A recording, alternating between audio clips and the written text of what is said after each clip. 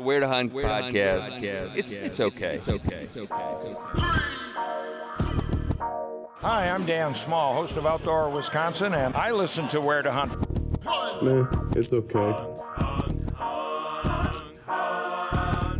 I'm Kurt Geyer with Working Class Bow Hunter. I listen to Where to Hunt podcast, and it's decent. It's all right. Hey, this is Bud Fisher with Catching Deers, and I think the Where to Hunt podcast is all right.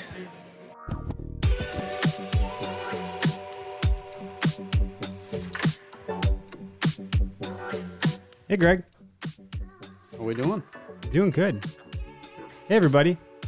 Welcome to the Where to Hunt podcast, the podcast that connects public land hunting enthusiasts, aka the okayest podcast in the Midwest, coming to you from the Okayest Hunter podcast studio. You can save yourself 10% off at okayesthunter.com by entering in code W2H podcast. Be sure to go check those guys out. You nailed it. I didn't mean to. That's okay. It just kind of happened. What's up, everybody? Thanks for joining us for another week. We just are rocking and rolling, and deer season's getting closer and closer. And Closer by the day. oh my gosh, it's like Velvet Fest. I'm seeing trail cam pictures and videos everywhere. Like it's getting close, dude. Although I'm such a jackass because I hate early season because of mosquitoes, so it's an awkward thing for me. Yeah. How you doing otherwise? It's a good week so far. It's only Tuesday. It's only Tuesday, so it's hard to tell, but so far so good. All right, well, that's good.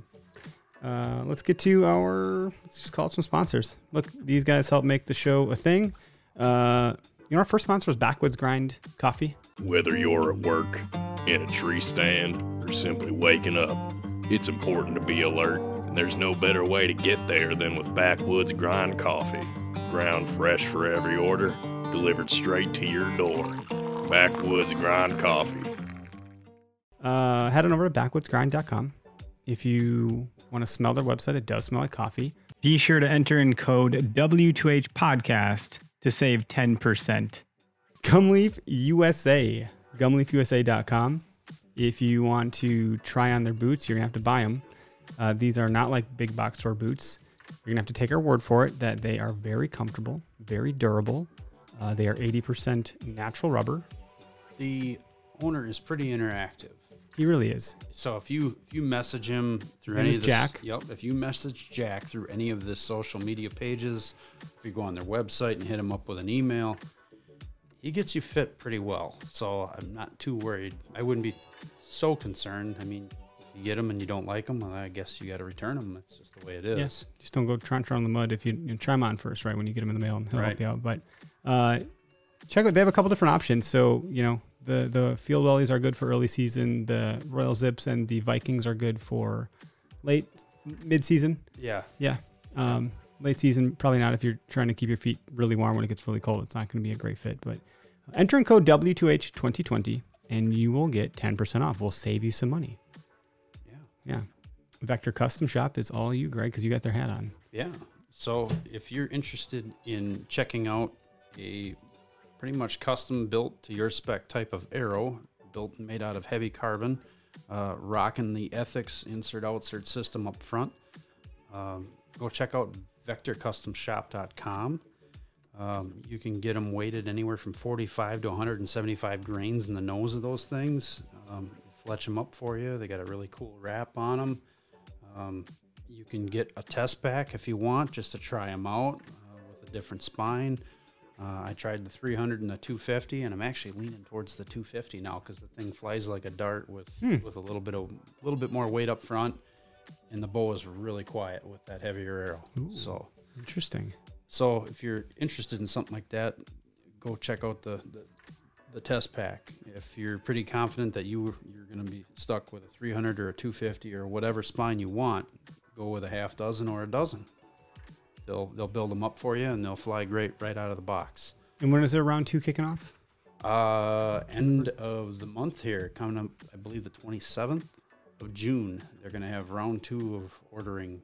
Okay. Just because of the way things are being held up with COVID. Yep. So go check them out at vectorcustomshop.com. If you decide to order some, enter the code, the word WHERE, number 2, and the word HUNT. So where to hunt will get you 10% off vectorcustomshop.com. That's good stuff. 10% is 10%.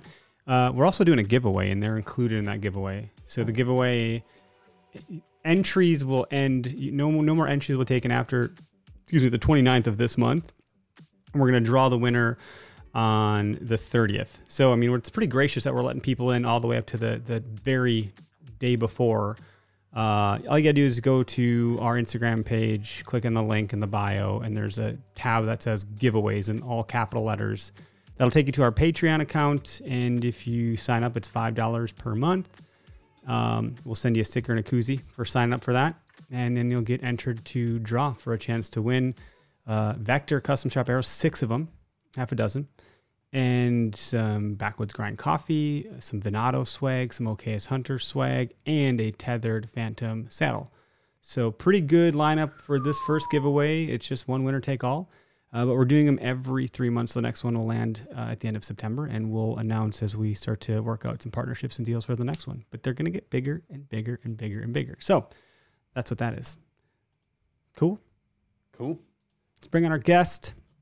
Today on the line with us is AJ Iaquinta. Hopefully I said your last name correctly. He is with Knights of the Apex, a.k.a. KOTA. What up, AJ? Hey guys, yeah, it's Iaquinta, like the UFC fighter. Iaquinta. See, I just can't get last names right. Not like the hotel. I'm sorry, buddy. I apologize I don't up front. blame you. I wish it was La Quinta. I'd get some free hotel stays when I'm traveling. That wouldn't be the worst. Mr. Iaquinta is in town. I'll take the suite. Yeah. That's great.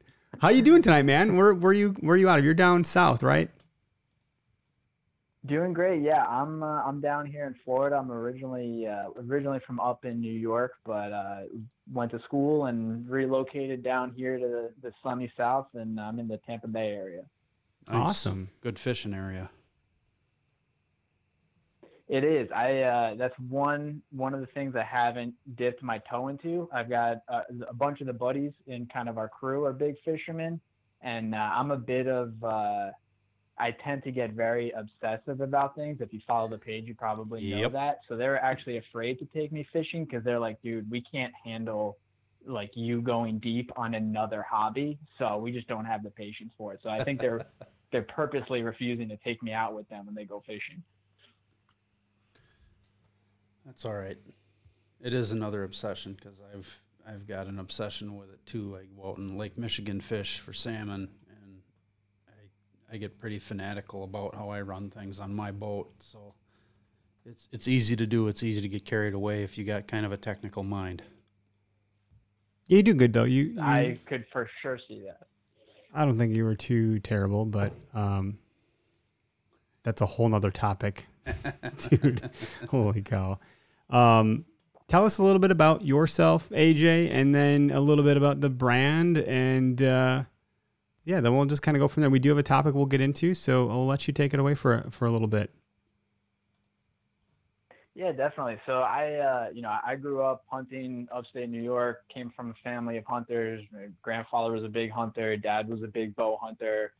His friends were bow hunters. So that's definitely who I emulated. I didn't really get into the bow hunting side of the house until after college, right? It's one of those things where, you need a lot more dedication and a little jangle in your pocket to really kind of go deep on that side of the house. It's much easier to just kind of tag along with your buddies with a rifle once or twice a year. But once I got into it, I got real deep into just working on my own equipment, simply because I was getting frustrated being reliant on shops and equipment. Anybody who's had to order things or research stuff online knows that it's hit or miss. I think we definitely live in a time where information is a lot more prevalent, but as little as like 5-6 years ago, it was really difficult to find even quality sites or resources to tell you how to kind of work on things and fix things up, proper shooting forms, stuff like that. So the page Knights of the Apex just kind of started with me wanting to just share my own experiences and hopefully help some people avoid some of the pitfalls and wasted money that I had experienced. Because I grew up in a blue collar family where, you know, my dad taught me you take care of your tools, and you can't always control what's going to happen throughout the day. But if your gear's all squared away, that's one less thing to worry about, right? That's one of the variables that you can control. So I'm always big on taking responsibility for my own gear. You know, that just helps me that much more. It gives me that much more confidence when I'm in the woods. So 100%. Now I think it's kind of funny because the page has kind of become known for some more like the photography aspect of it, which is something that just sort of like evolved over time. I just wanted to take cool pictures of the gear that I was working on. And it just kind of became a fun hobby for me as well. You've kind of, the organic growth and kind of the pivoting of that seems like it makes a lot of sense. And the photos are great. I mean, it was pretty clear out of the gate that, I don't know if it would it be okay to call you a gear junkie to some degree? Like, is that an okay description? Oh, 100%. I mean, on any given day, I was the kid that like, I had a Christmas list 365 days a year, right? Like I always like, I was always looking through magazines and researching stuff, and had like photos cut out, and you know, we weren't like poor by any means growing up, but like we didn't have unlimited income that, you know, my family was just, you know, could just buy top of the line stuff on a whim kind of deal. You know, so now like to be able to afford some more like nicer things, and what you kind of learn over time is a lot of this stuff is worth investing in. But I'm definitely a gearhead. Like right now I'm building up an AR platform, which is something it's been a couple of years since I really was involved in the whole gunsmithing and stuff like that, and shooting. And I'm driving my wife crazy right now, researching every component possible. So yeah, calling me a gear junkie, probably an accurate term. Good. That's good. Because that's one thing that I'm not. And Greg, you probably fall somewhere in between. I think you share a pretty similar mantra of like squaring your gear away and making sure you're prepped. At least, you know, that's what I've gathered in the short time we've been together doing this stuff. You like... Yeah, I mean, I'm a firm believer in taking care of your tools so you can do the next job efficiently. I mean, there's nothing worse than going to a job. You know, I'm a tradesman, you know, from back previous to my current job. And if you don't keep your tools in good shape, you go to the next job, you need that tool, and it doesn't work or it's gone. You're SOL. Yeah, you're improvising. Mm-hmm. It's not always pretty. Yep. So you need to have all your gear squared away and ready to go. Keep it reliable. So that's how it all started, though. It was a need for like doing some stuff on your own, saving some money to a degree, and learning the craft and the trade a bit. So you really, at this point, it sounds like you're not dependent on or relying on like an archery shop to do almost anything for you. At this point, it sounds like you got everything you need. Yeah, I mean, I'm fortunate that the local shop, Adventures Archery, that, you know, they have some good techs in there, and it's always I'm not anti bow shop by any means. I think they're the watering hole. They're the lifeblood of the archery industry, right? It's where we all start out and where we all kind of flock to and can get together at. But there's, you know, not all shops are created equal, and, you know, through the growth of the page and just getting to communicate with people, not just in the US, but across the planet now, guys in Europe, Africa, Australia, not everybody has access to great bow shops. So and also most of the time when you're on a hunt, you definitely don't have access to a bow shop. So I think the more you can take responsibility for your gear and the more work you put into it, the more self-sufficient you'll be and the more confident you'll be, because you also know the parameters that you can kind of get away with. Like, I was the guy that I never wanted anybody to touch my bow because it was good, right? Like, don't touch it, don't look at it. You know, it's good. It's like, I don't want to think about it. And then like, if something got even nicked a little bit, you were panicking, like, is it going to shoot okay kind of deal? Like, if you're in the stand at that time. Whereas now, like, if you cut the strings off off my bow the night before a hunt, give me an hour or two and I'll be good to go the next morning. It's just one of those things where you know your system inside out. You've done it enough times, and like what your acceptable parameters for what you need to be prepped. Sure. And we've all had bad experiences with shops. Like I can remember one of my earlier bows, I needed a new string put on it. So I took it to a certain shop that was quote unquote reputable, which they were not. They put a new string on it, and then the guy proceeded to tell me that, your rest is wrong, this is wrong, that is wrong. I don't know how you could hit anything with this bow. So then I got it back and started shooting it, and I could not get that thing dialed to save my life. And then I brought it back to him and said, look, I can't hit anything with it. Well, it's got to be you, and it's got to be this, and a lot of excuses. So needless to say, I never went back there. I sold the bow and bought a different one. I went to a different shop altogether, which that's the one that we go to now, Whale Tails down in Dousman. It's a shameless plug for them, but they're great. I walk in, they know exactly who I am, they know what I'm shooting, and they know what my expectations are, and they got good techs there. They take good care of us. So I don't have all the tools to tear my bow down, and get it down to the axles, to flip the top hats or do anything like that. So I rely on them to get it squared up, and then I work on knock tuning my arrows, which is a painstaking process, but it's what I can do. And that's one of the things that, one of the big things I try to get across with like all of the posts and the content that I put out is everybody's got a different threshold for what they're comfortable doing or what they can do within their budget, or even their technical skill set. People that don't come from a trade kind of mentality, it's an overwhelming task to work on their own bow. It's a complex piece of engineering, right? And even something as something that becomes as simple as like arrow building, it becomes simple over time through doing it. But I know plenty of guys that are straight killers that are relying on a bow shop, and they're good enough just picking a package of arrows off the shelf, cutting them, screwing some broadheads in, and they kill more stuff every fall than I do. So, I'm very reluctant to criticize what works for certain people. Right. But at the same time, if you're somebody that does want to take responsibility, just realize that there are tools at your disposal. There are resources. And also the number one thing is definitely making sure that you're squared away as a shooter first, because if you can't hit the broadside of a barn with a well-tuned bow, well, then you're never going to be able to tell if it's your bow, if it's your arrows, if it's a component, because your shooting form is so inconsistent. So if you're not, I'm for the purposes of this conversation, like I'm going to assume everybody knows how to shoot, because there are guys way more qualified than me that can talk on that subject. But yeah, I think we've all been there with a shop where, you don't know what you don't know, and you're not even sure what the next step should be, because you're just going off of the feedback of somebody else. Right.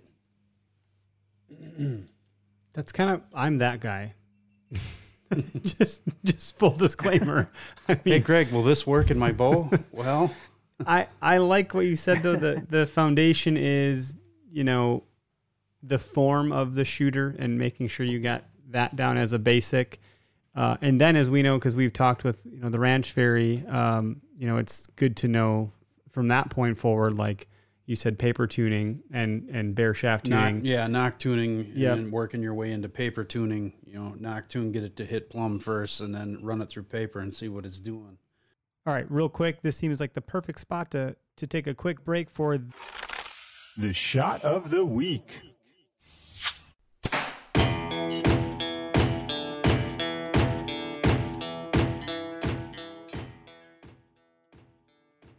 All right, this segment of the show is brought to you by Vector Custom Shop. If you haven't already, and we've called them out at the beginning, we do it every single episode, please go over to vectorcustomshop.com, browse around, take a look. They're gearing up for another batch or shipment. Their supply chain, was not impervious to the mighty COVID, but they've done a great job navigating that. So if you want to save some money on their arrows, whether that's a 2-pack test kit or a dozen or half a dozen, you can use code WHERE2 the word hunt and get yourself 10% off. These arrows are built to your specs, custom built to your specs, and they will arrive at your doorstep. And it's based on a whole bunch of factors, but some of the ones that I like to call out are going to be your draw weight, your draw length, the type of animal and style of your hunting. Those are some things that they're going to ask you to inform your arrow build. And there's a little bit more than that too, but that's the gist of it. So go check those guys out. Let's get into our shot of the week.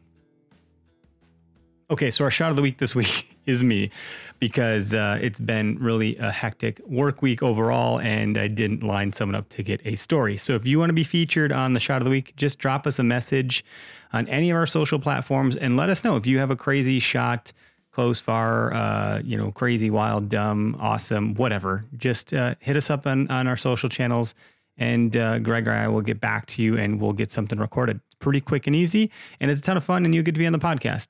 My crazy shot was my first ever bow hunting experience in the Nicolet National Forest of Wisconsin. It was freezing cold outside. Actually, no, it wasn't. That was a different time in Nicolet. My bad. It was fall. It was bow season. Hello, Eric. Busy week. I went down this logging trail and got to a spot to put my hang-on stand. Got up there, and the logging trail is actually in sight, and I was being kind of lazy, if I'm being completely honest. I was pretty young, I don't know, like early 20s or younger or something, and I heard these footsteps coming, and I'm like, oh gosh, it's probably another hunter. It was 2 bucks, nothing super big, but definitely shooters for me, especially since it was my first time ever bow hunting. I had my Darton dual cam Viper with aluminum arrows, and they stopped. One of them stopped to take a leak, and so the other stopped. I probably could have shot both of these bucks at once, but I grabbed my arrow I grabbed my bow, and it was upside down.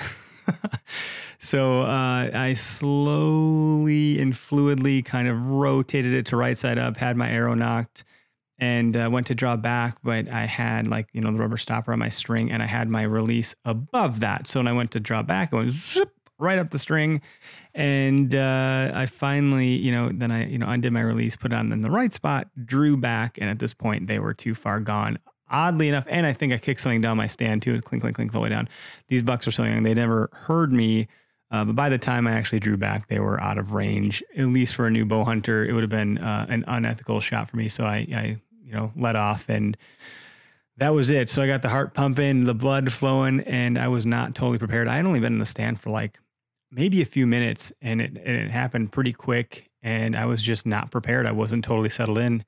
So that was my first ever learning experience. So the shot of the week accounts for not taking a shot.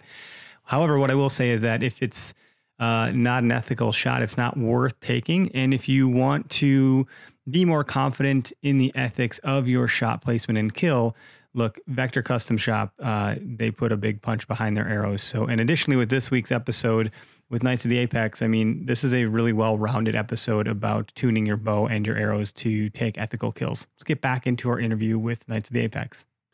And then that's going to involve tuning on the bow side of things, because you can work some of it out by adding more point weight, but you can also, there's a couple variables when you're talking a compound bow.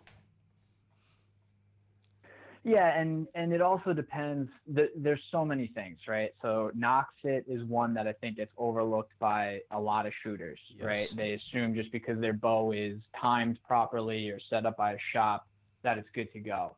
And not all shops know how to set, not all tuners know how to set bows up the same, right? Knock fit's something that I think gets overlooked by a lot of people. When you knock your arrow on your string, you should be able to twist that arrow without your peep twisting. There should be a little bit of give there. And I know with a lot of guys that I just help out at the range or that reach out, that's one of the things that goes overlooked a lot. And also knock travel. They don't tie in their knocking points. And that's something I see a lot of shops overlook, is they don't tie in the knocking points. So, over time, your center serving, it's probably, with most bows, it's probably going to stretch or move a little bit. But if you have those knock points tied in, it's much less likely to shift, or shift in a way that's going to have a significant impact on your arrow flight, drastically. It'll happen gradually over time to the point where you might not notice it. But also it gives you just that reference point if you tie in a knock, where if you pop a D-loop or something, or you need to replace your D-loop, which everybody should be doing every couple hundred arrows anyway, you don't have to re-paper tune. You don't have to retune your bow again just because you swapped out a D-loop. And those are two very simple things that everybody can learn how to do. They're just very simple knots. There's countless videos out there. And that's something that you can maintain, as well as even just doing your own center serving for your knock fit. That's another thing. Dudley's got a great video talking about that. Levi Morgan's got a great video as well as like countless others. And that's something that you can do on your own with very little tools, and just that can have an impact on its own as far as your arrow flight. Absolutely. They did that with mine. I had a new string put on, trashed the zebra string, and put on an ABB because that's what our local shop recommended. It's a better string than what comes on the bow from the factory, and they did all that for me. And remind me what bow you're shooting again, Greg? Sorry. Yeah, no, it's a Halon 32. Yeah. And with the newer, I forget off the top of my head if the Halon's like this, but I know with the Triax and Forward, Matthews designed the bows so they're incredibly easy to set up. The way I've set up more Matthews than anything else, and they're probably the most simple bows in terms of like logistically at knocking points and whatnot to set up, because the Matthews run off of a symmetrical cam design, and the arrow release point, Matthews designed the riser so that the arrow fires directly through the center of the riser. So if you're looking at the riser horizontal or vertically, the arrow should be passing directly through the middle. Like if you were to fold it, hamburger fold or hot dog fold? I forget what they taught us in grade school. But if you folded the bow in half, right, the arrow would fire directly through the center. So what a lot of guys do is they'll go, when they're setting their knock point or their arrow height, their rest height, I should say, they'll set it up off of the burger buttonhole, which for some bows, that's the way to do it. For the Matthews, there's an easier way to do that. You simply measure the midpoint of the cams, and that's your knocking point. And then you set your rest off of there so that your arrow is releasing at a 90-degree angle from the rest. And I've got a couple of videos where I talk about this, but it's very easy to set up, especially if you're running an integrate rest, because with the integrate rest, they have hash marks machined into the riser on the newer bows. It's a dovetail that's machined into it. Yep. And it's actually zeroed out. I'm looking at a VXR 28 that I just set up for a buddy right now. This bow, I had it set up. I put new strings on it. And because same thing, the zebra strings, Matthews does a lot of things great. Strings just isn't one of them. But I put new strings on them for a buddy. It was already tuned before. I put the knocking point in the center. The rest is zeroed out, right? So it's running directly through the center. That thing was paper tuned right out of the gates. With the Matthews, with every bow, the way I like to line things up, and this is most bows like 2016, 2017 to present, because before then you had some riser flex in some models, which kind of threw some things off. But with newer bows, the riser designs are so stable and so robust that they're most efficient, and they want to be fired down the middle. So I'll look at the bow with an arrow knocked, right, and the rest up. I'll look at the bow from like an aerial view, top to bottom, and I want the point of my arrow lined up with my limb bolt, lined up with my cams, right? They should all be in line with each other. If I go to paper tune and I'm getting a hard left or right tear, and all of those things are lined up, then that's telling me either something's off with the bow. And on the Matthews, it's usually you have to swap one of the top hats.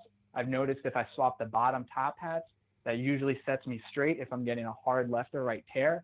Or, and this is another common thing, your grip, you're torquing the bow, and you might not even realize it. Sure. And this is another thing that I see with a lot of guys. And this is the only thing that form is very subjective. If you look at target archers, the best target archers in the world, other than achieving a surprise shot and a consistent anchor point, other than those two factors, they all have slightly different form, right? It's subjective to your body type, to your setup, to the arrow you're running, to countless factors.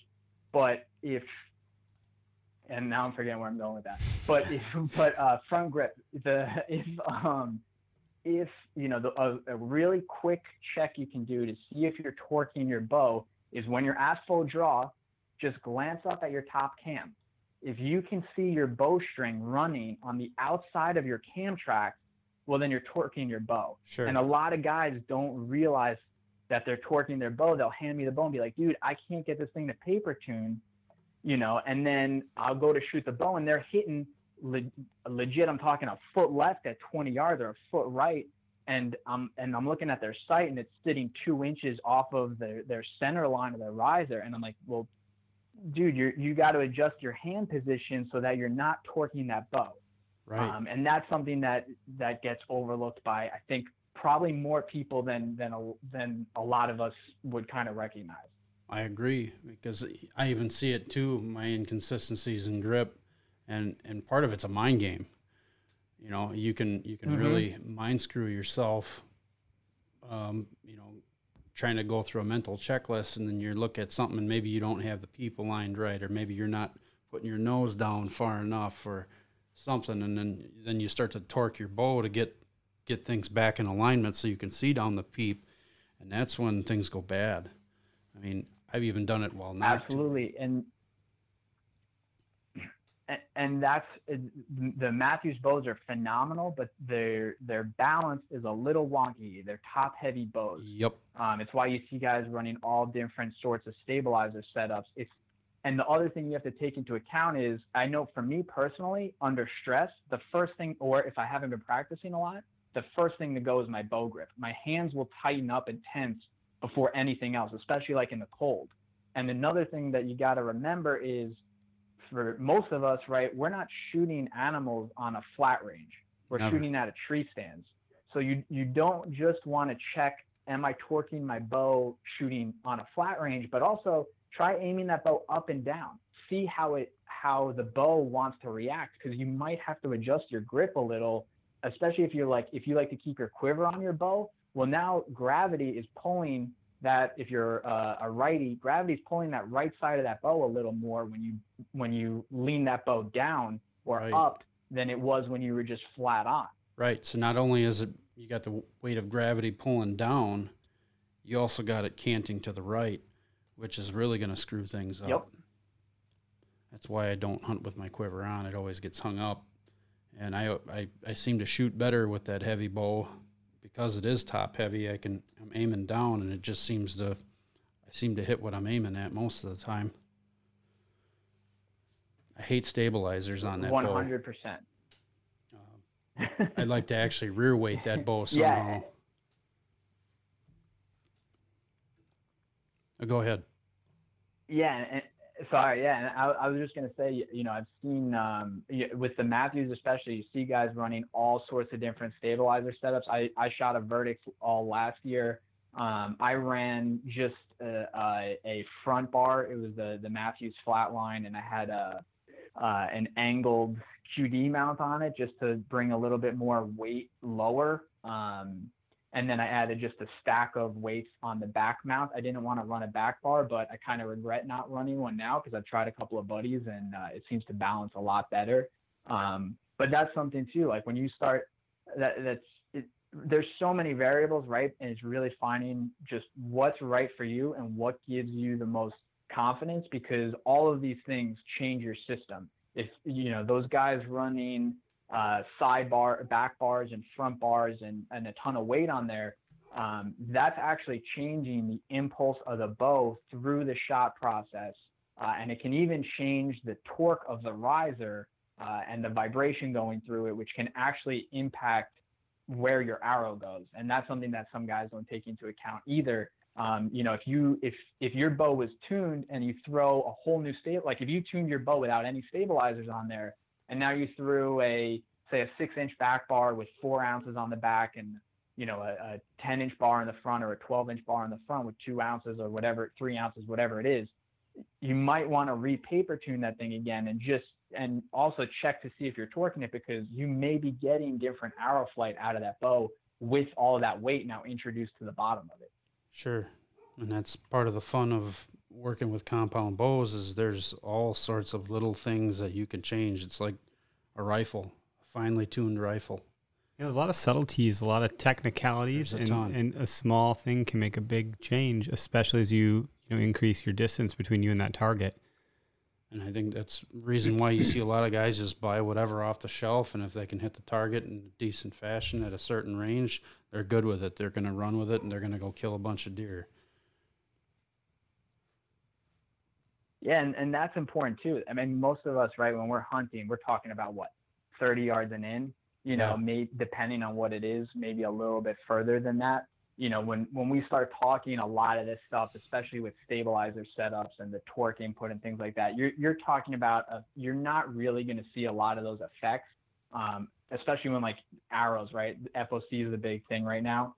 A lot of the effects you're not really going to see until like 50 yards and out, and even 50 yards is kind of shallow. So it's all, what are you looking for and what are you using it for? That, I mean, there are a lot of guys that obsess over this stuff and they never even want to go hunting. They just really enjoy shooting. Sure. So there's a lot of folks everybody's got their, that are just in archery, right? Oh, sorry, go ahead. I was just say there's a lot of folks that just shoot competitive archery and they never deer hunt, and it seems like that can be the gateway into hunting. Then there's guys like me that don't compete with archery and just hunt. I showed up at the range with my bow that I take in the woods with me. And a lot of these guys, like, they have two bows, one for tournaments and one for hunting. I'm like, what? Yeah. Where does that money come from? What do you mean you have two bows? Like, but it's a hobby for them. And I'm running into more guys that they like. It's almost like to compare it to the gun industry, like the guys that love the tactical stuff, but they're not on a SWAT team, or they've never even been in the military, right? Like I'm finding a lot of guys in the archery industry too, that they love the hunting bow setups and they love being outdoors and being in the woods and shooting 3D, but they don't, they have no aspirations to really go hunting. Maybe someday they will, but for right now, they're just content with, like, their goal is, I want to go shoot a total archery challenge, or, I just want to have fun shooting my 3D league, which I think that's something that, like, I hope my page and I hope more people kind of become welcoming to, because if we need bodies in this sport, right? Like we want to see this whole sport grow, because it is the gateway drug to hunting, right? And to at least getting people around a table to have a conversation about hunting. If we can all come together around, like, gear is cool, bows are cool, being outside is cool, right? Then it opens up those conversations of, like, ethical hunting practices and conservation and things like that. So, to me, like, that's one of the things with the page is I really, like, I enjoy the photography aspect of it, because if my photo shows up on someone's Explore page and they click it and they get hooked on, like, this gear is cool, this looks like a lot of fun, right? Maybe that's the avenue that this person gets introduced through hunting, through that way. Right. And by promoting tuning your gear, working on your gear, having hands on your gear, and accuracy, that's one of the big proponents of ethical hunting. Being accurate, knowing, having full confidence, and knowing that that arrow's going where it's supposed to go if you do everything right. Because you took the gear part of it out of it by doing all the work off season, and tuning your bow and tuning your arrows and practicing with all of that. And what's more satisfying than seeing an arrow arc at a far distance and hit what you were aiming at, right? Like, that's just a fun feeling. That's a great feeling. Yeah, it really is. One of the comments that just came through from Jose, he said he has a buddy that has 2 competition bows and 1 hunting bow. He said, I don't know why 3, but he does. And he said he shoots a ton of 3D in indoor leagues. Yeah. I mean, some guys just love to kill foam. Yeah. They have a blast. You can do it more often. Yeah. That target's going to be there. And the cool thing about it too is the ammo is reusable unless you're really grouping tight or you have a couple of whoopsies. That's true. Yeah, arrows aren't cheap. No. I mean, they're not expensive either, but they're certainly not cheap. And my dog is barking at something. I don't know if you can hear that. What is he doing? Total disruption. Sorry. And that's all good. That's a whole other thing too, right? Is arrows. If I think that's something that I'm happy. I like to focus on a lot. One, because I think, you hit the nail on the head. They're not cheap, but they're not expensive. And that's one of the, probably the least expensive ways that you can drastically improve the effectiveness of your setup. You can take a mid-level or entry-level bow and with good arrows get great performance out of it. It's kind of like, with rifles, you can take a Remington Model 700 and with good ammo, you can make some awesome groups with it, right? Absolutely. Same thing with bows. Most of the bows these days, if you have a properly tuned arrow, you can really get the most out of it. 100% agree. It's a process I'm working through right now. What arrows do I want to use? What spine? I got 2 spines I can shoot pretty good with, and one needs a little more weight in the front, and the other one is just a dart. It works great, and I'm getting pretty excited to get them finished up, built, and start throwing some downrange. I think, what you had said earlier, AJ, about, someone cut the strings off of my bow and I'd be good in a couple hours and confident by the next morning. I think, there's a big gap in terms of the spectrum of people's competency around, having that skill set if they're a bow tech or something like that versus the lay person. What's a good place to kind of start down that path if you want to buy some of your own equipment to do these things on your own? Like what's the entry point? Arrows. I would 100% point people towards get a Bitzenberger jig, and start fletching your own arrows and start playing with your own.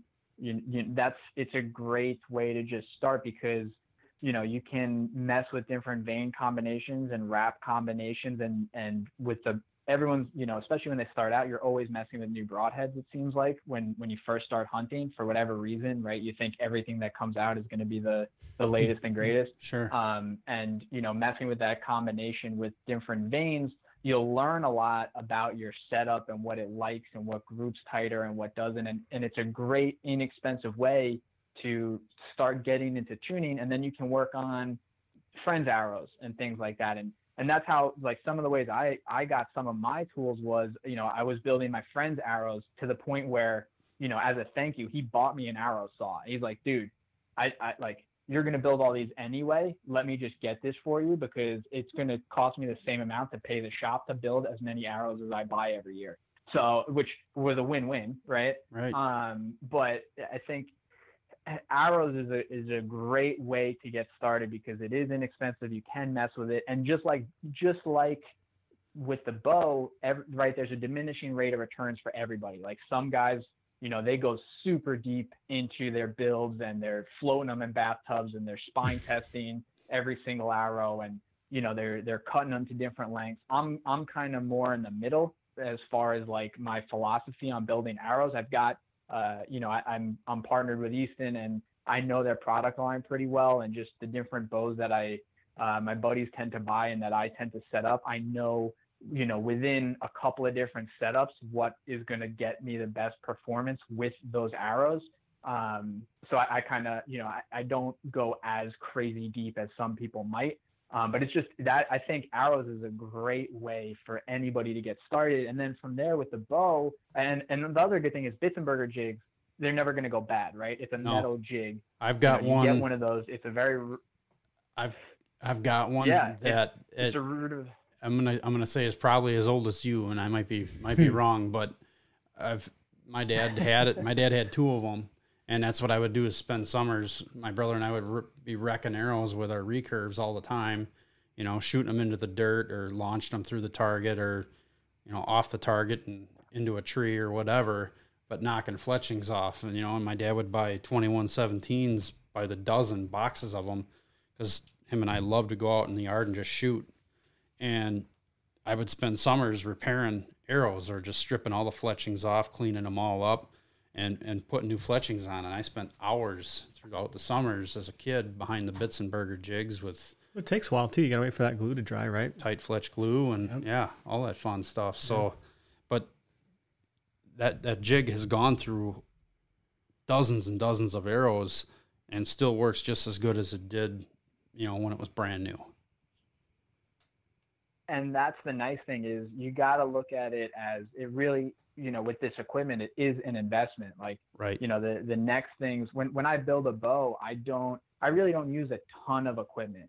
When like I do videos and live feeds and stuff, like there's, people are like, what's the gear list? And I'm like, you just saw everything. Like there's nothing, like there's no hidden tools. Like even with, the press is the big purchase for everybody, right? Like nobody wants to fork up the money for a press, but you can find an easy green press on sale if you're just patient, for under that $300 to $400. I forget what they're retailing for right now, but you can find them on sale or with free shipping or something.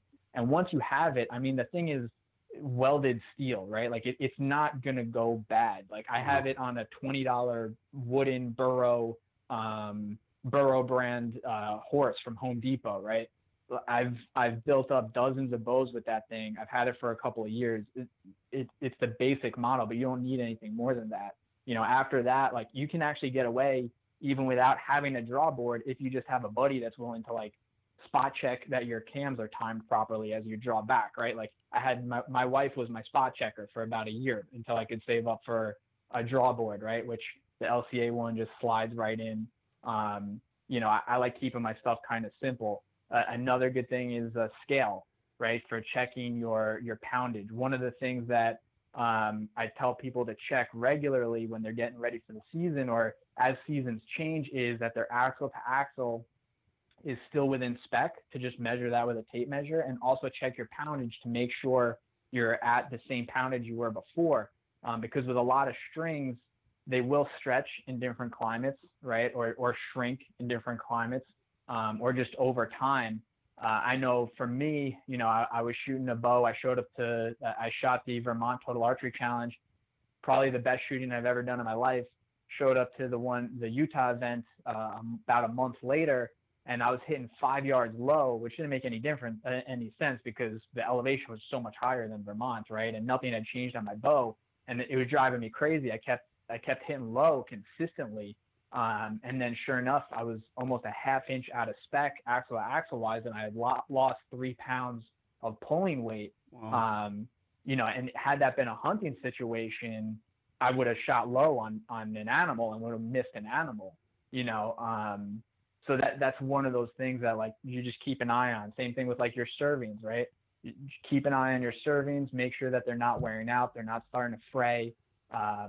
Just a little serving tool. I think they run like $15, $20. You can do that even without a press. You can reserve your center serving, which is probably the serving that most people are going to have to redo most often. And that, that's a cheap thing. That's one of those things that like nobody ever really masters doing servings. Even the best guys in the world have to like redo theirs like 2 or 3 times sometimes to get that perfect knock fit. But that's something that you can mess around with on your own. It's inexpensive, and it can really it gives you that extra confidence. You pop a D loop or something shifts when you're traveling, you can do that on your own and just quickly, paper tune it and make sure you're good to go. Right. If I have any bow questions at all, do you get a ton of messages of people just asking you questions about their setup? So many.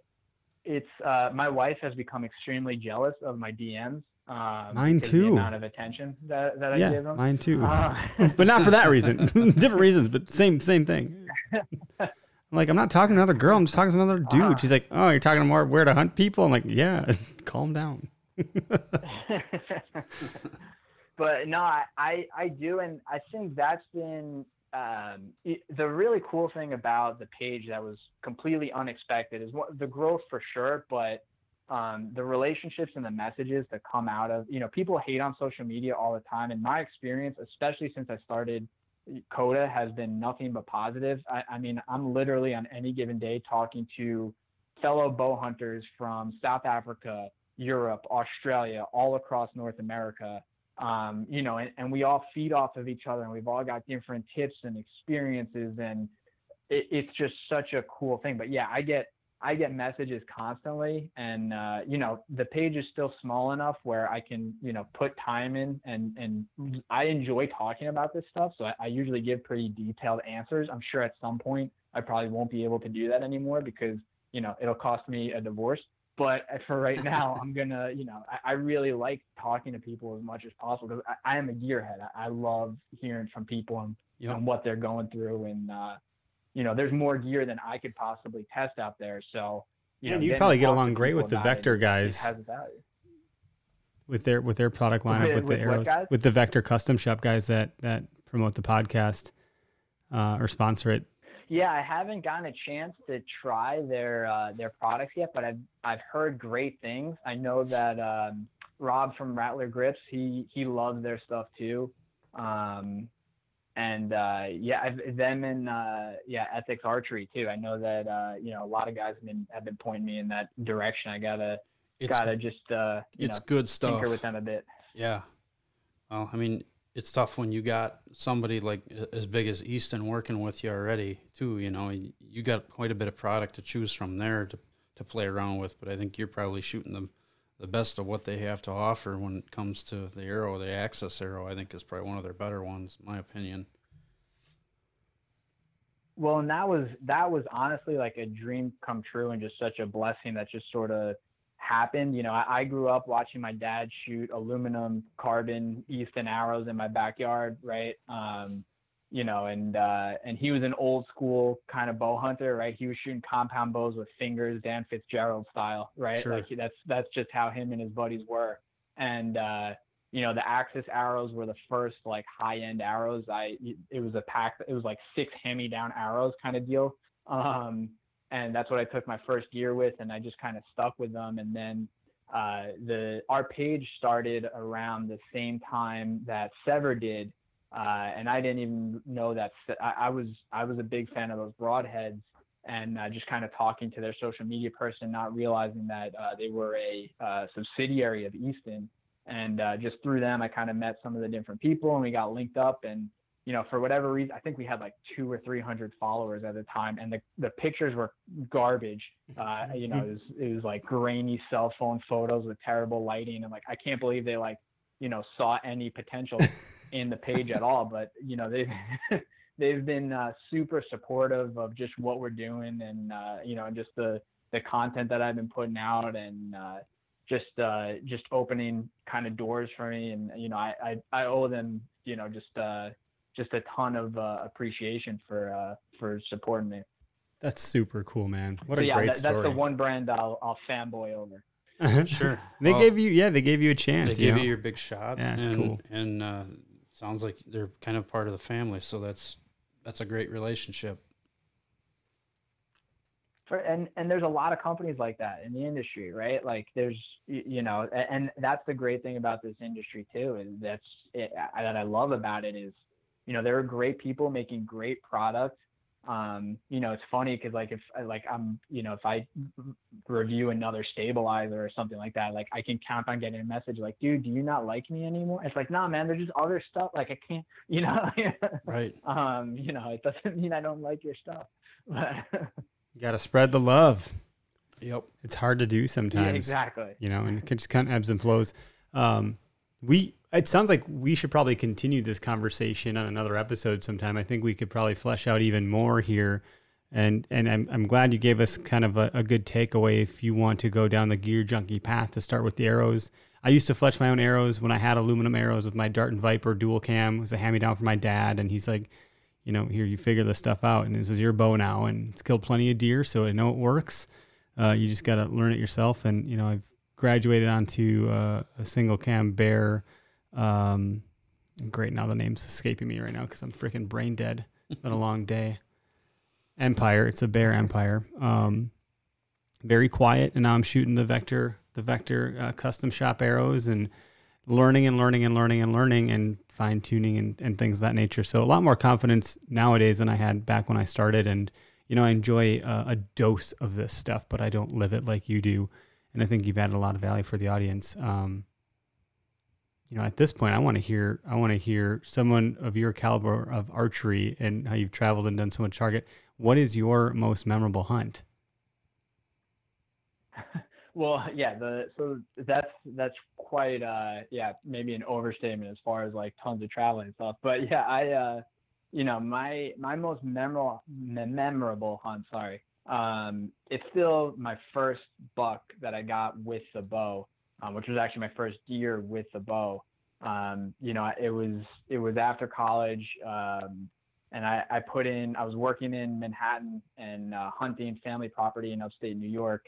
And I was, every Friday I'd get off work, I'd immediately drive up. It was like a 2-3 hour drive, and up in the Catskills. And every free moment I had, I was up and I was in those woods. And there were 2 bucks that we had chasing a group of does around on cameras, and I'd had some close encounters with them for a couple of weeks. And finally one night I had one of them. It was the biggest buck that I'd seen on that property. He came up, he was about 60 yards through some thick stuff on the right, and he took off and he walked away from me, and I grunted. He did not care. He just kind of kept moseying along the way. And from the other side came the other buck that was a little smaller, and actually it was a lot smaller, and he was chasing 3 does, and he chased those 3 does. My stand was on a pine tree on a hill. So he came behind me, and it was a steep hill. So he was almost at level with my feet, right? And he was only 10 yards behind me. He chased these does right behind me. And I remember that the doe stopped and looked at me, and it was just panting. And he's like, "Please kill this guy. I'm exhausted." And the buck just kind of stopped, and I was at full draw, and I broke the shot, and he was so close, and it was my first buck. And I just remember hearing the arrow hit him, and he was quartering to me a little bit, and I can remember just the noise of the arrow passing through him and the air leaving his lungs, and he popped up in the air and he took off, and I was just shaking like crazy. And he ran right by that monster buck, which I was so loaded with adrenaline. Everything happened so fast. I didn't even realize that monster buck had actually creeped back towards us and was checking out what was going on. And he was standing there. I'm watching my deer run away. Meanwhile, the biggest deer I'd ever seen is standing 20 yards away. And I couldn't do anything about it because I didn't have another tag. And, I just called my dad. My cousins came and met up with me. We tracked the deer in the dark. It was, the blood trail was just crazy, and just being able to recover my first deer with my cousins there, and that whole process, and just being there for that and sharing it with family is still, you never forget that first one. And it was, it was everything you could want from it. Well, maybe if I had gotten the bigger one, it would have been everything you could want from it, but it was, it's good enough for me. It's the size of the memory, not the size of the antler, right? That's right. And that's a big memory. That's it. Mm-hmm. Man, that's a great story. I like that the big guy came back around and was able to, you were able to witness him, and you were like, well, fuck it, I shot this other one. It's all good. That's great. Well, he just hung around. The first thing I did after, it was I called my dad, and because he was I took my first animals ever with, my dad's my hunting buddy, it just always has been. And that was the first thing I did was I called my dad, and I was like, "Dad, I got a buck with a bow, and I'm staring at a monster right now." And I'm like, "Just talk me out of doing something unethical right now." Yeah, it was great. It was great that, my family's got a little patch of property up there, and, we've just had some great memories. It doesn't produce the biggest deer, but, if I could every year, I make sure to just block off some time and go up there. And it's just, we do the real old school Italian thing where we'll hunt in the morning. We'll all have lunch together, right? And a nice big lunch, maybe a glass of wine, and, take a little siesta, and then go back up to the mountain. And, just those memories of doing that every year is, I would rather do that than the craziest adventure trip. That's cool. It is about that camaraderie and those good times, and the tradition that sometimes there's somebody said about the blazing a trail and going on a new adventure. That's awesome. That's a big thing that I'm drawn to, but almost equally it's the tradition of hunting with with friends and family that you're real close with. I think that takes precedence over the adventure sometimes. Well, that's a good story, dude. Thanks so much for sharing that with us and all of your knowledge and advice. And you're probably going to get a whole bunch. Well, maybe not. We probably got one listener of the whole entire podcast. So you might get like one new person messaging you for new questions. It'll be me. I'm the listener. Right, because we're only the okayest podcast, so Well, I welcome it, and tell anybody listening, like, posts and stuff, jump in on the comments. It's a really positive community. Everybody's got different experiences, and that's one of the things I want to keep fostering is we all bring our experiences to the table, and I always say, like, don't just take my word for any of this stuff. There are guys that are way more experienced than me, and all we can do is take the lessons of other people and just kind of adapt it to what works for you and your system and your means and budget. So right. I welcome everybody that jumps on board. Heck yeah. How do people find you? Where can they go? Where should they go? Where you want to point them? Yeah, so the Instagram page is Knights of the Apex, Knights with a K, and you'll see the logo. It's KOTA with a little arrow running through it. That's for sure where I'm probably most active. It's that page is it's me sharing like what I'm working on, like buddies, bows, arrows, things like that. It really is just what I'm doing at the time. And then we do have a YouTube channel that's also Knights of the Apex, where we'll do some reviews and longer format things that like. I try to make content based on what I get the most DMs about, and the most interest about. Like, so there's only so much you can cover in an Instagram post. You post it and it's gone, right? So Right. I try to use the YouTube channel so there's a kind of a library I can point people to like, hey, like I cover this in that thing, because you can't always get to the DMs, unfortunately. Yeah, no, that makes sense. Well, that's great. Thanks so much for taking time out of your busy schedule to be on our show. And, I think it was really knowledgeable, man. Like I'm going to have to go back and listen again to this one. You better listen to it at least 3-4 times. Mm-hmm. Mm-hmm. Well, that's it. Was an honor. And yeah, I know I bounced around a lot. So hopefully, people were able to gain something from it. No, you did great. And we'll end the live feed now. Hey guys, Taryn Hunt here with ehunter.com. Back again this week with your news articles for last week. We got some really good articles up on the website. Hopefully you guys were able to check those out. I'll give you a quick rundown of what we had. Again, you can go to the website ehunter.com. That's EHUNTR.com and check out any of these articles and read more about them. The first two articles that I'm going to touch on today are really general articles for the entire United States. The first one is that Congress is helping with big game migration. They have passed a bill that is providing several states in the West money to help with migration corridors. There are some specific examples in the article about how these migration corridors help animals travel safely. It's great for the animals. It's also great for commuters as well for safety purposes.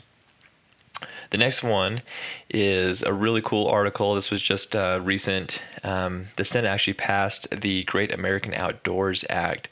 For us as hunters and conservationists, this truly is a win. If you're not familiar with this act, go on to our website, check out that article, read about that act.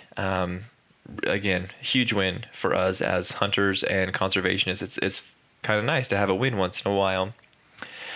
All right, now we'll get a little bit more state specific. I'm going to start up in Washington. We had an article posted recently, a couple months ago, as well as a podcast that we published with Anise Audi talking about hunting competition bans in Washington and possible bans. Now, you guys are probably familiar. There's been many states across the United States that have banned hunting competitions. A lot of people kind of gravitate towards coyote calling competitions. Washington is playing around with the idea of banning these as well. And so there has been an update to what their ideas are and some of the public input that they received and how they're going to implement some of this. So if you're a hunter in Washington, if you live in Washington, or if you just like doing hunting competitions and Washington is kind of on that list of yours, check out that article. Move over to Wyoming next. We did an article. This is kind of an interesting one. It was a comparison between energy production and mule deer and how the effects of energy production, things such as solar panel fields, wind farms, things like that, how those impact the migration of mule deer, and does it impact mule deer? So really interesting. If you're interested in that kind of a thing, if you're interested in mule deer, that's a great article for you to check out. It's amazing the things that affect animals, things that we don't really even think about. In fact, the article starts off with energy production and mule deer, and with a question mark. Like, that's just something that we don't normally think about, but a very interesting article. Again, go check that article out. The last two are in Colorado. First is we do have a wolf update in Colorado. I know wolves in Colorado is a huge topic. We've done a couple articles, many articles and a couple podcasts on the wolves in Colorado and the impact that they are having and may have. And this is coming to a vote this coming November. So hopefully everybody is aware of that and will go and vote how you feel you need to vote. But we did release a new wolf update on the wolves that are here and have been confirmed here in Colorado. I say here is because I'm a resident of Colorado, but I think that's one that you'll want to look up. A lot of our listeners are hunt Colorado, and Colorado is a great destination state for hunting.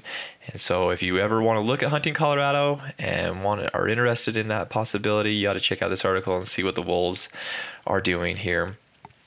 And the last one is kind of an interesting, not really hunting related, but it does relate to wildlife, and that is in Colorado Springs, actually in the town that I live in, there was a bear that entered into the home of a resident, and they called the fishing game, and they ended up coming to the CPW. They came out and actually had to euthanize the bear due to what basically it did a breaking and entering into a person's home. I apologize. I snicker a little bit at it. I'm sure it was probably a scary situation, and it's sad to see a bear get euthanized because of it. But we have a lot of bears here, and many times around our home we see bear. It's just kind of a normal sight, but interesting that one was able to get into somebody's house, and the outcome was what it was. So anyways, those are your articles for last week. Again, hope you guys enjoy this little segment. Appreciate you guys doing this. Appreciate Eric and the Where to Hunt guys for putting this in their podcast. And if you guys have any questions, reach out to me. My email is terronh, that's TERRONH, at ehunter.com, EHUNTR.com. Thanks, guys.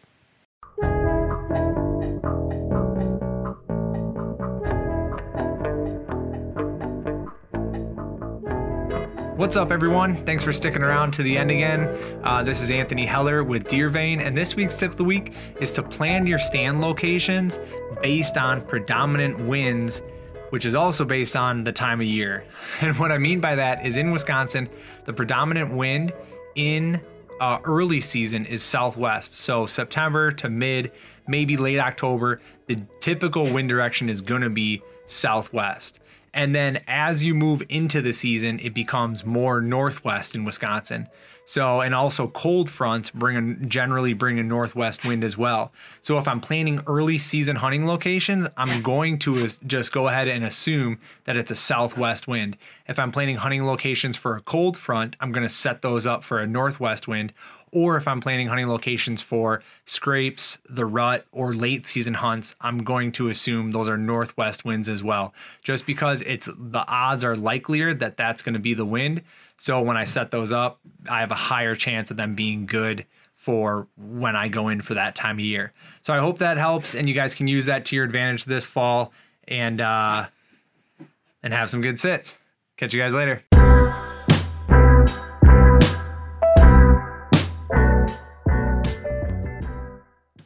All right, guys, gals, this is the end of the show, so I'm going to get in some announcements. I figured I'd put it at the tail end. I switch it up every now and again, but if you made it this far, thanks so much for listening to this week's episode. Great content, I think. Our partners at eHunter and Deer Vein are great. They're putting in some awesome content, too, to keep us informed and keep us thinking on our toes. One big update, one big announcement. One announcement is we just launched our Tactic Talk new mini-series segmentation, whatever you want to call it. It will never be more than 15 minutes, and short of the intro theme music, there is no bullshit. There's no chewing the fat, shooting the breeze, whatever you want to call it, having a BS session. We do that offline, and then we just get into the tactic. So right to the bone, out of the gate, quick hit, 15 minutes. If it ends up being longer, I'll chop it into an additional episode and keep it under 15 minutes. So it'll never be more than 15 minutes. It could be 10 minutes or 7 minutes or whatever. But I want to keep these sound bites snackable. There's so many good podcasts out there. I certainly don't think we're going to do one better than anybody. So I want to do something different. And with that much saturation filling your ear holes on a regular basis, there's only so much time in a day. So I wanted to give you the stuff that people are after, the guys that are leveling up their hunts and trying to take things seriously by interviewing the guys and gals that are getting it done. I'm not one of those people yet. I'm learning, I'm working on it, and I have very limited time. So why not talk to the people that are doing it, that do have the time, and just pick their brains deeply and quickly. So that's what that is. That'll air every week going forward, midweek, sometime probably like Wednesday or Thursday, right alongside our most memorable hunts. Those usually air on the weekends. So we capture great stories from people and we produce those with some good audio content behind it and polish it up. So that's fun stuff. And then our Patreon giveaway, our first one, we're going to do these every 3 months. We'll announce a winner every 3 months. To enter, if you go to our Instagram page and click on the link in the bio, it'll take you to a whole bunch of stuff, but the one that says giveaways is the one that you want. Oh, I got a breath. And we're going to give away 6 custom arrows built to your specs from Vector Custom Shop, 3 months of Backwoods Grind coffee, so a subscription to their coffee, whatever flavor you like, whatever blend. We're going to give away some swag from Venado, 1 hoodie, 1 t-shirt, and 1 hat, and some free butchering of meat of your choice from Outdoor Addiction Taxidermy, and 1 free t-shirt from the Okayest Hunter. Also, the big ticket item for this giveaway is a tethered Phantom saddle. So 1 winner will take all of that stuff. As we roll forward with the next giveaway, we're probably going to do a first and second place winner. And we're considering adding, if you go to Patreon and you subscribe, if you double up your subscription for $10 a month instead of $5, you can get double entries. So you can increase your odds for winning as the group gets bigger. Right now we're at 12. So it's growing kind of quick. I think we've been at it for 2-ish months and we're at 12 people. So the odds are still really, really good for this first giveaway. If you're in that, there is still time. We're going to take submissions all the way up until June 29th, and then we're going to do the announcement on June 30th, end of day. So that is what I have for announcements and updates and all that good stuff. Actually, there is one more. So next week on the show, we're going to be talking with guest Jacob Emery, and we're going to probably cover, it's going to be very public land centric, and we might cover water access and the different ways you can do that. So that topic might change or expand or contract a little bit. We'll see where we end up, but we look forward to doing this every week live on Facebook, YouTube, and Twitter. Sometimes Instagram is kind of finicky. It's just the way that it works. But thanks for tuning in. We hope everybody has a great day and a great week. Enjoy your time outdoors this summer and go catch some fish on public.